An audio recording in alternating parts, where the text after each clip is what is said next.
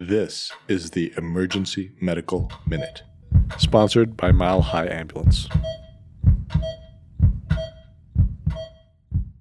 The Emergency Medical Minute is excited to announce that we are now offering AMA PRA Category 1 credits. This is accessible through our online course modules that can be accessed at www.emergencymedicalminute.org/CME-courses, or simply by clicking on the link in our show notes and creating an account.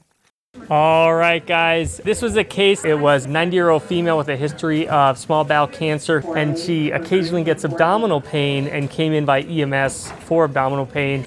She got some pain meds pre-hospital and then was here. A nurse came to me and said, hey, she's miserable in there. So I went in there and she is writhing in pain. She looks absolutely horrible. I said, that doesn't make a lot of sense. So we gave her more meds. She did not get better. She's 90. She's already had a milligram of Dilaudid at this point. And her monitor looks like she's a new AFib. And when you push on her belly, you really can't elicit tenderness. So you have what we would describe as pain out of proportion to exam with new AFib.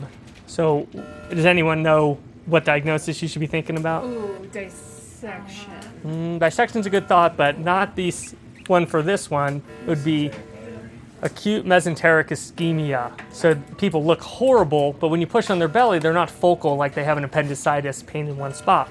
So we added a lactate, which you would anticipate if she had it to be elevated. Hers was normal.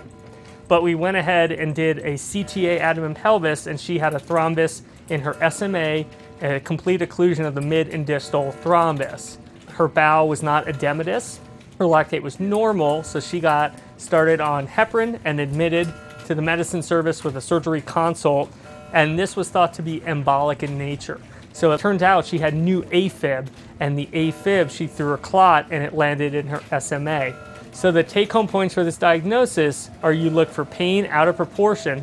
So when you're sitting in there and you go, why is this person in agony? It doesn't make sense. Either they're one, lying to you, which happens frequently, or two, their gut is dying, and that's what was happening in this case.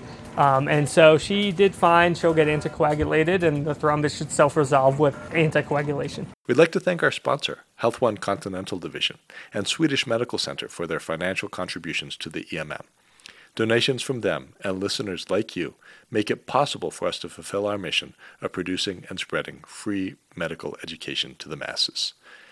If you enjoy our show, please consider making a one-time or recurring donation to help cover our operational costs and keep the EMM awesome.